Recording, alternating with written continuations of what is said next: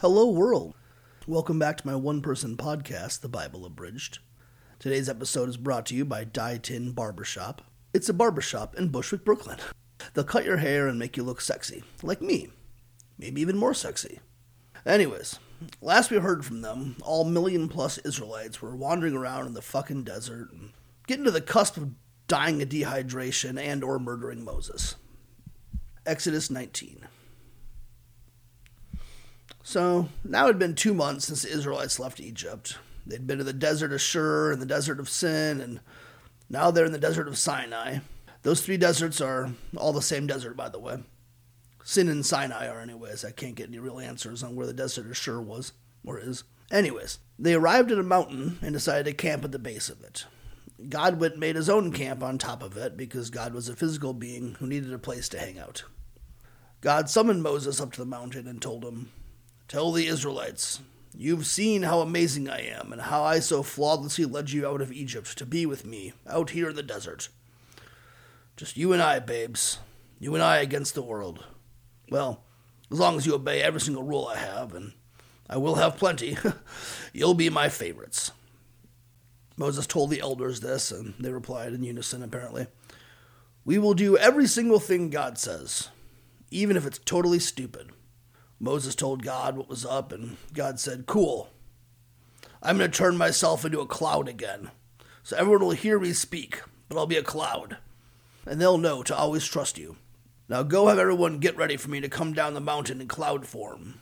Make sure everybody goes and washes their clothes, because I don't want to smell their nasty BOs. When I come down, make sure nobody comes near the mountain. If they do, kill them. Either throw rocks at them until they die or shoot them with arrows. Don't touch them with your bare hands, though. Once someone blows a ram horn, then everyone can come through." Moses went down and told everyone this shit and added that they shouldn't fuck, which you might remember God not saying or even hinting at. Well, people washed their clothes, and God came down that mountain dressed as a cloud to say hello. A ram's horn blew, and the mountain started shaking. Then God apparently got a little shy. He called for Moses and told him, and this is very confusing, "Go down and warn people not to force their way to see the Lord, who is me. I don't even care if they're a priest. If they're not all ready and cleaned and whatever the hell consecrated means, if they come to the Lord, who is me, the Lord will kill them. I will kill them. Go grab Aaron and bring him up. But nobody else can see the Lord, who is me, or the Lord will break out against them. That he will, him being me." So Moses went and told them. Exodus 20. Commandment 1. I am the Lord your God, and I brought you out of slavery, eventually. Therefore, you can't have any gods before me. There are totally a bunch of other gods, and I suppose you can fucks with them too, but I need to be number one. Commandment 2. Don't try to make any kind of statue or painting or anything heavenly or in the waters below. This is kind of funny. I never noticed this before. These guys really saw the ocean creatures as part of the spiritual world, as it would seem. Anyways, don't try to make anything that resembles water stuff or heaven stuff. And definitely don't bow down to these things. I just get so jealous. I get so fucking jealous. And if you hurt my feelings, I will be punishing your bloodline for 3 or 4 fucking generations. You get that? If you build a fucking fish statue and bow down before it, I will punish your fucking great-grandchildren. But if you keep me happy, I'll be nice to your bloodline for 1,000 generations. Unless any of them piss me off, of course. Commandment 3. Don't misuse my name. My name is, well, I'm not going to tell you. But if you do know it, don't misuse it. I'm going to leave that vague so you can argue about what it means for thousands of years. Commandment 4. Don't do any work on Saturdays. Work 6 days and take a day off just to hang out with me. Nobody can do any work. Not you, not your slaves, not your animals, not any foreigner in your town. Because I rested on Saturday after making the world, you have to now too. Commandment 5. Honor your father and your mother. Do it so you can live a long life in the new country I'll let you guys live in every now and again. Commandment 6. Don't murder, unless of course I tell you to, which I most definitely will. I can murder freely, but you can't. unless I say you should. Commandment 7, don't cheat on your spouse. Commandment 8, don't steal stuff. Commandment 9, don't give false testimony about your neighbor. I suppose you shouldn't give false testimony in general, but definitely don't do it about other people, or at least people who live by you. Commandment 10, don't wish you had things that don't belong to you. Don't wish you had your neighbor's house, or wife, or male slave, or female slave, or ox, or donkey, or whatever. While this was going on, a loud horn blast was drowning God's voice out to the crowd, so they yelled at Moses, "Hey, come tell us what's going on. But don't let God talk to us, because he might just randomly kill us for no reason." Moses told them not to worry, but also to be super worried. God told Moses, "Tell the Israelites not to make any other gods, not out of gold or silver, because you know how jealous I get. Tell them to make an altar out of earth, dirt, I guess, and murder poor innocent animals and set them on fire. Do this whenever I decide it's time to honor myself. And if you make an altar out of stones, don't use nice-looking stones, and don't use steps to approach my altar, because your dick and balls might fall out, and I don't want that." I'm not joking, by the way, that's actually in there. Exodus 21.